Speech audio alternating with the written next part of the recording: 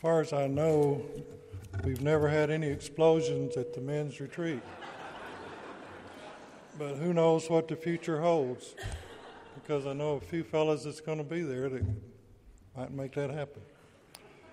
I am here to encourage our men to fellowship with us at this year's retreat. It will be, as it said, at Mount Sequoia in Fayetteville, the Mount Sequoia Lodge in Fayetteville, on the weekend of April the 8th. For those brothers who have never attended, consider this. The first year I was there, I was a reluctant attendee, but I found out that each day had an unexpected blessing.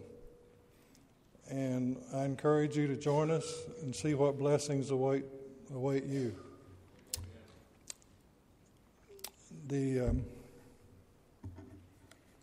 For those of you that were born after 1960, you can go to the website, westark.org/A Time for Action.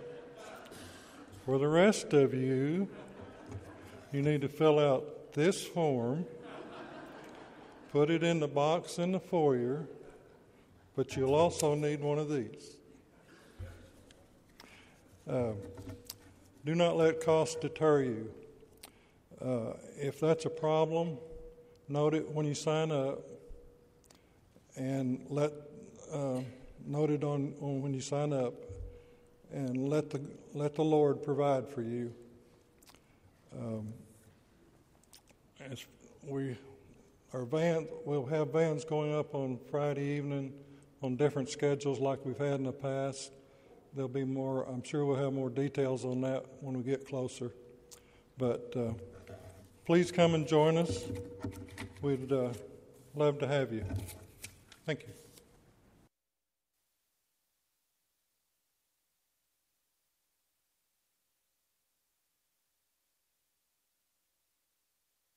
Men's retreat looks like a blast. Okay. You chose wisely, Don. That was my line that I set him up with. I tried to convince him I wrote comedy for Hee Haw. And anybody can write comedy for Hee Haw, but it's... And what was that cutoff date for the electronic sign-up? Was it 1960? Is that... Yeah. Well, and you know, the new app, if you go into the new app, that first block that says Connect, you'll find a section for upcoming events. You can go there. It'll take you right to it. That's the ease of that. And listen, I don't care if you were born before or after 1960. I've seen some of you on Facebook, and you're handling it pretty well. And you know, you need to confess if you're going to try to convince me that you were born before 1960. Okay, so everybody adjust to this. Do come to that men's retreat. It is going to be a blessing, and I want to thank all the guys who are putting that together and making that happen. It could be also seen as part of our growing season, that this is one of the things that we do to encourage spiritual growth. And last week, I appreciate your feedback from the sermon last week. It had to do with negativity, and many of you came to me and you said, okay, we've identified some things here that we need to work on, that I need to work on, that I want to work on as a individual, and things that we can work on as a group of believers. Well, good. Let's continue that work. And last week the emphasis was on the negativity that surrounds us, and how that negativity is viral, and how it becomes a toxin, it becomes a poison and a detriment to spiritual growth and to church growth. And negativity can be transmitted like a virus, that people can pass that on to other people, that you can fill your environment, whether that environment is your family or your work culture or your church culture. People can fill that environment with negativity, and it hinders and can even stop spiritual growth. And we have to have a good defense, a healthy spiritual immune system. But what do we do about the negativity that comes from within. What do we do about the negativity that some of us often say, well, I come by my negativity naturally? What do you do then? If it's not coming from the outside and infecting you, but if it's coming from within, how do we manage it? There's a lot that could be said about this, but what I want to do today is I want to identify 4 causes of negativity. These certainly aren't the only ones, but these are 4 that I've drawn out because in my experience and based on what I see in Scripture and how it responds to people growing in Christ, these 4 causes are particularly devious because they start off as an impulse towards something good.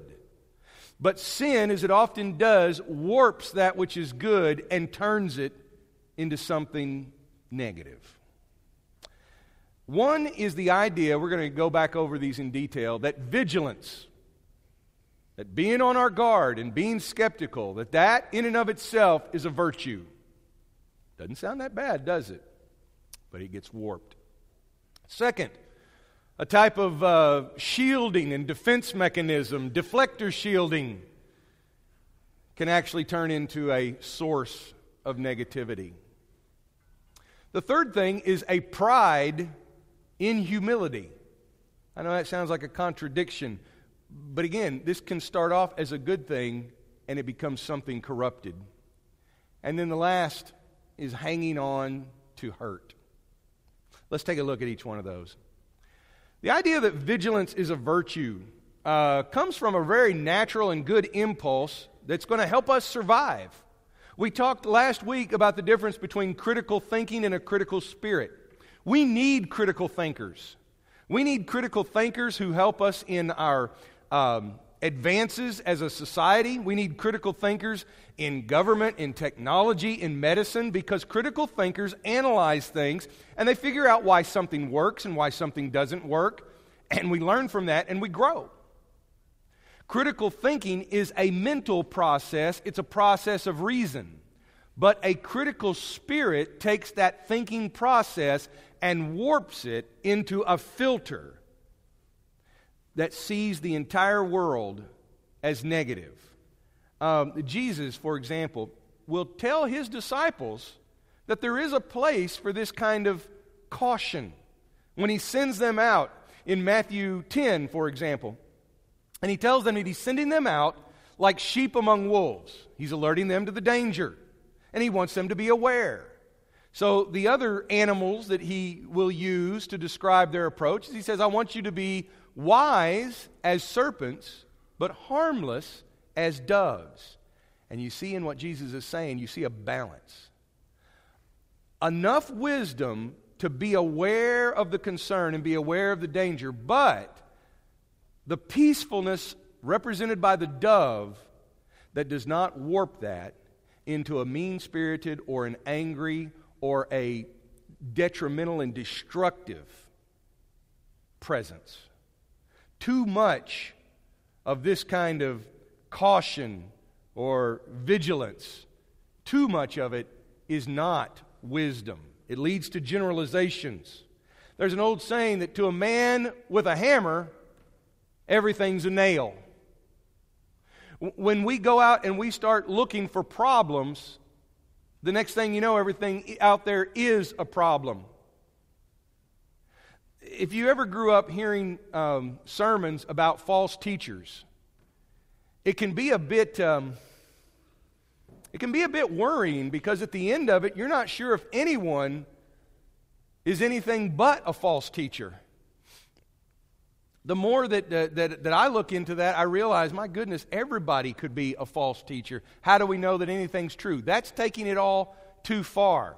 When John, the Apostle John, was writing to the churches in Revelation, he warned the Ephesian church that they needed to balance, because he commended them that they hated the false teachings that destroyed lives and were not healthy. But he asked them to return to their original attitude of love in their fight against those that were wrong, they had lost the attitude of love. They had become as bad as that which they were opposing. We have to keep this balance. Too much of this vigilance and worry will cause us to have a generalization so that we see all preachers are liars. All men are this. All women are that. All elders are this. Everybody at church, all the people in the church are hypocrites. When you start noticing those absolute statements, all and everyone, and I don't trust anyone until, that could be your warning sign. That what started out as maybe a healthy vigilance or a healthy critical thinking has now become a type of paranoia and negativity, a generalization that leads to an internal negativity that chances are you're starting to spew it. The cure for this is Philippians 4. In Philippians 4, Paul is addressing the Philippian church, and he's telling them that they need to learn to rejoice, that they need to learn to rejoice in the Lord. And he names it in chapter 4 that there are two women, Euodia and Syntyche, who have come into conflict, and it's tearing up the church. And the way they're going to get around that is they're going to have to change their filter. They're going to have to start seeing things differently. It's a good bet that Euodia and Syntyche had started to see one another as the problem. So when you come to verse 8, you hear Paul say, "And now, dear brothers and sisters, one final thing. Fix your thoughts on what is true, what is honorable, what is right and pure, what is lovely and admirable. Think about things that are excellent and worthy of praise." On one level, you could read this as stay away from filthy movies and trashy books. And sadly, that's about the extent of how this has been used. This becomes the proof text for not going to R-rated movies or now PG-13. It's much more than that. Much more than that. This could be used on another level as kind of an attitude check, you know. Sort of like that old song we sing, if the skies above you are gray, you are feeling so blue. Hey, pack all your worries in your old kit bag and smile, smile, smile. I know that was a different song. I'm just mixing them together for emphasis. Take these words, though, and apply them to someone who perceives someone else as a problem. And he's saying, Euodia, when it comes to Syntyche, I want you to fix your thoughts on what's true, what's honorable, what's right and pure and lovely and admirable about her. Find something in her that's excellent and worthy of praise. If you find yourself in conflict with another person, or if you form general impressions, I don't trust this group of people, I don't trust this group of people, I'm not sure about what they're saying, I don't think it would be the worst thing in the world for us to give the benefit of the doubt and maybe even find something admirable, excellent, and worthy of praise.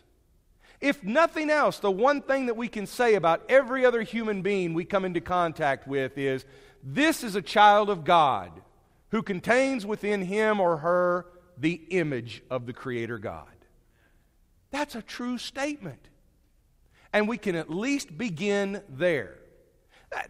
That's not to say that we dismiss critical thinking. In fact, to be that fair-minded and to be that honest would be a better form of critical thinking than to dismiss people immediately or to dismiss situations immediately and say, you know what, I always prepare for the worst, but I hope for the best. And I haven't been disappointed yet. It always turns out worse than I think. That kind of thinking never allows the truth to come out. If, by the way, wisdom is the virtue, not vigilance. And wisdom considers all things. And thankfully, James promises us that if we want wisdom, we pray to God and He will give it to us. We're warned not to consider ourselves too highly, but to think about others. But what if we go too far with not considering ourselves too highly? Then we get into this second root cause of an internal negativity, which is...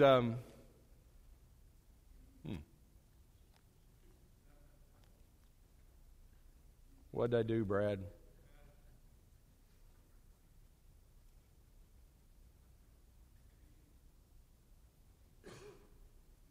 Well, they'll get to that next slide in just a moment.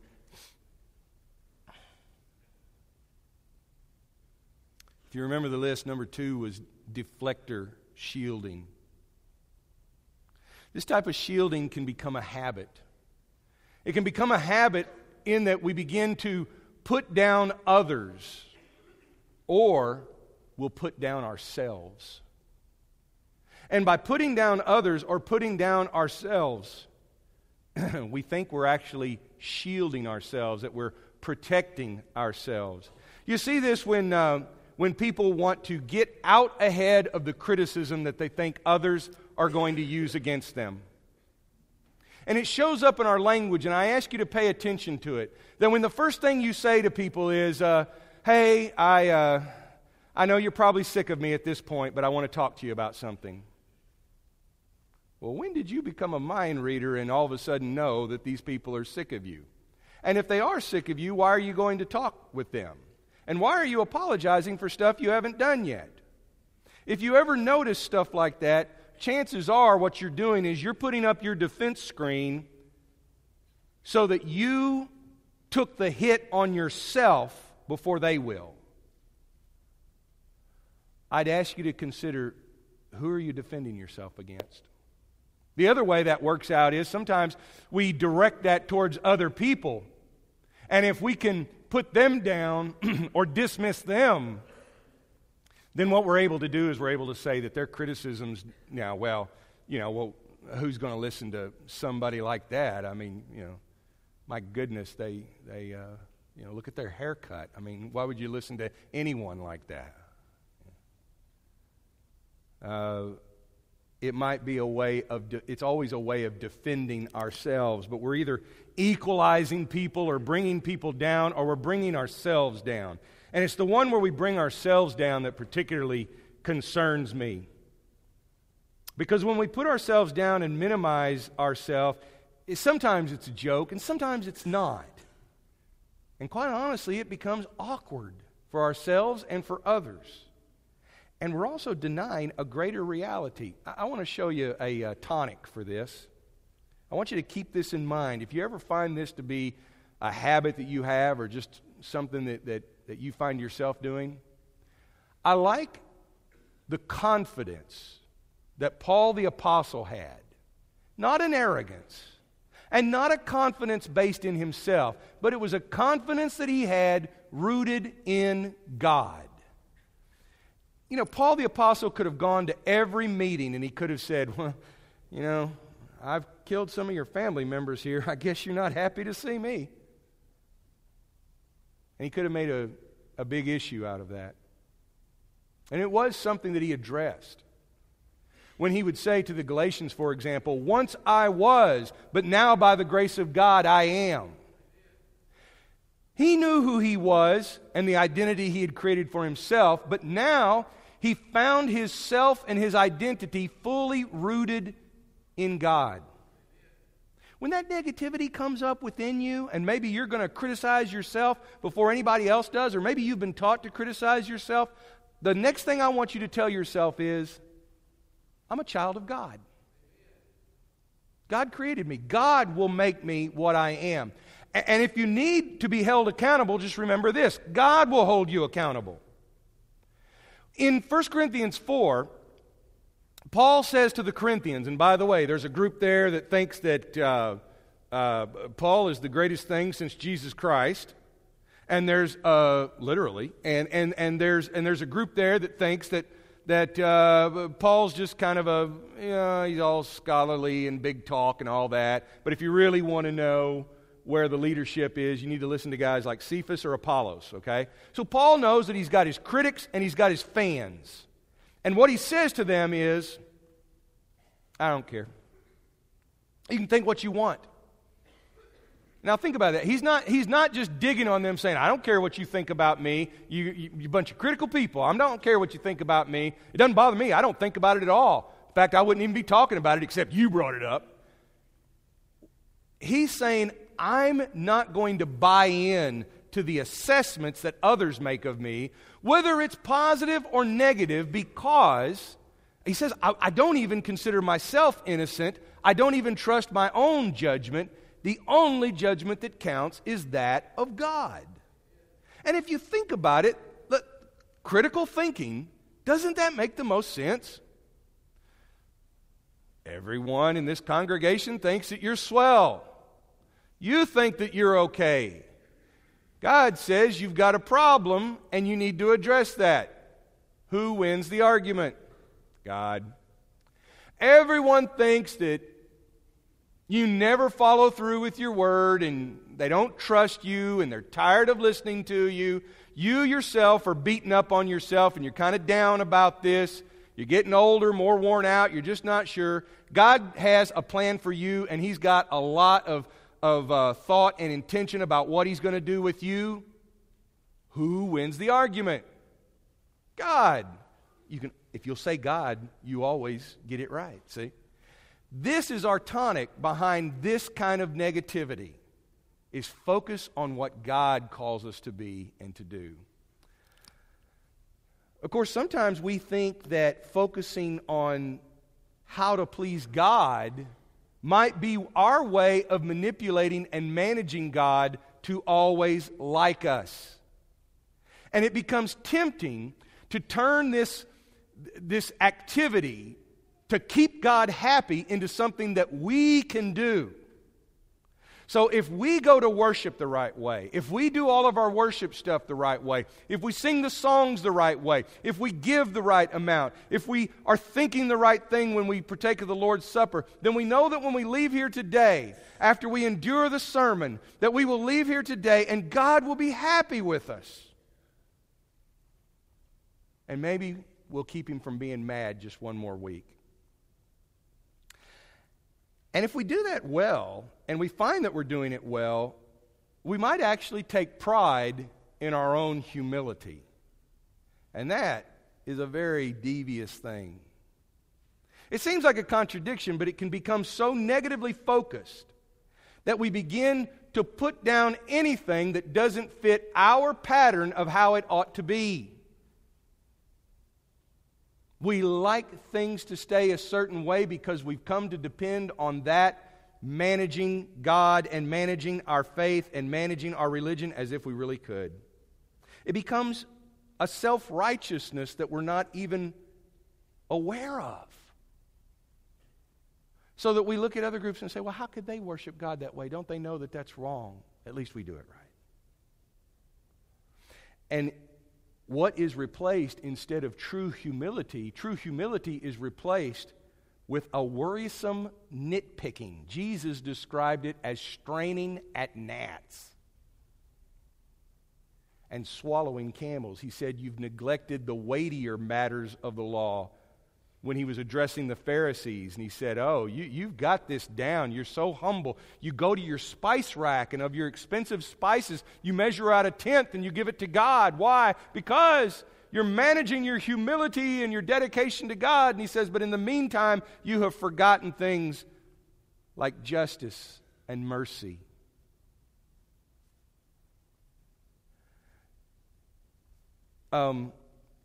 This emphasis on religious appearance, Paul warns of that as well.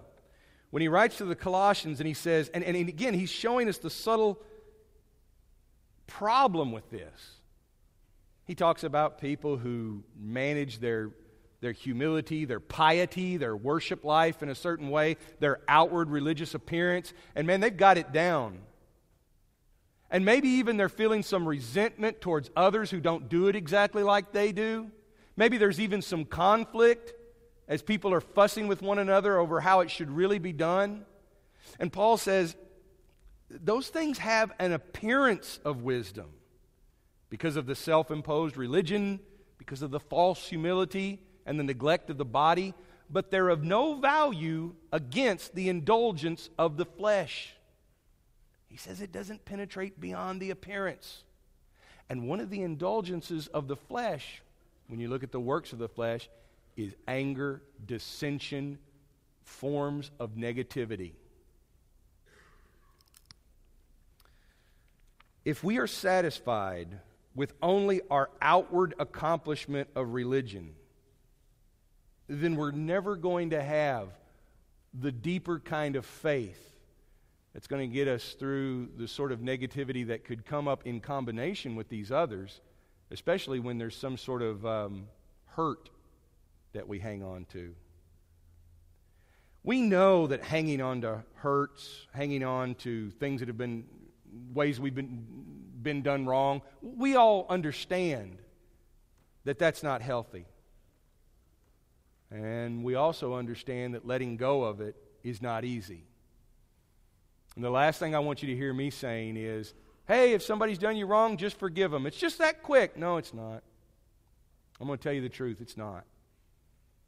It's right, but I didn't say it was easy. There's numerous reasons why this happens. Sometimes we want justice. Sometimes we believe that life is unfair. Sometimes we believe that people have treated us unfairly and they've gotten away with it. And sometimes it's really a form of self-hatred. We hate how we feel because of what was done to us, or we hate the anger that we feel, and we just start to give into it, and rather than direct our hatred towards, or acknowledge that our hatred is inwardly focused, we blame it on others, but it continues to eat us up from inside. Scripture tells us that that sort of resentment, that sort of anger, holding on to that hurt, will lead to ingratitude. And common sense tells us that as well. That if you've ever held on to something that you resent for a long time, you focus on that more than you focus on the good things that God has given you. You focus more on the wrong that's been done to you rather than giving thanks for the good that you have. Resentment eats away at our ability to be a thankful people because we're focused on wrongs that we may not even be able to change. In Romans, Paul tells the church there, don't overcome evil by evil, but overcome evil with good. He says when evil comes at us, and it's like he warned Cain, sin is crouching at your door and it wants to have its way with you. We can be consumed by evil, whether it's been done to us or whether it's generated from within us. But the way we overcome the evil is with good. We find the opposite of what's been done. Sometimes we want to go to the eye for an eye, tooth for a tooth. You understand that eye for an eye and tooth for a tooth was not meant to make us feel better? He hit me, I'm going to hit him. That'll settle everything. Well, then guess what? He will hit you right back. Or you're going to get 2 licks in where he only got 1 in. Now things are unfair again. And you can keep that on the level of young people fighting, or you can put it on the national scene and everybody has to balance the scales. There's a very wise man who said that if we practiced an eye for an eye, we would live in a world of pirates. And eye patches, get it? Eye for an eye and a tooth for a tooth is a law that was meant to limit revenge. It said, look, you're going to want revenge. You can't go any further than they went with you. The problem is, who judges that? Who decides that? Jesus says, you've heard this. I'm telling you, turn the other cheek. He's using hyperbole to say, what if we could find a way to overcome evil with good? And we rely on God for justice. Again, this often starts with a desire and a need for justice, a need for repentance on the part of those who do wrong. But at some point, the harm that others do to us, the harm that they do, ends up becoming nothing more than harm to us. God blesses those who hunger and thirst for justice. They will be satisfied. This isn't just a pie-in-the-sky wish that says, oh, well, I'm just going to let God take care of it. It's actually calling us into a kingdom where we participate not in our own sense of justice or our own sense of fairness, but in a justice that's defined by God, where we understand, too, that just as much as He blesses us, He can hold things against us as well. These 4 subtle causes of negativity, and you may think of some more, and if you do, then God bless you. I'd love to hear it. I hope you'll share it with others, or I hope you'll mainly just share it with God and continue in prayer. But I mention these things to you because there's a better way, and that better way is to trust in God and to walk in the kind of confidence that Paul had, knowing that God can make us the kind of people that we were always meant to be. And you're not alone. Most of us, we want to be better people. But sometimes that can become so frustrating, or we may get disappointed with ourselves or others that it leads to negativity. Overcome that with good. God's opened a door to all of us, and He says, you can have a new life. So, if you're willing to accept that invitation, I pray that you'll respond to it today. God has never sent us out alone, so we have one another that we can pray with. Like we do every Sunday when we stand up and we sing this song, if there's any kind of encouragement or response that you need to make, now might be a good time. Let's stand. Let's sing together.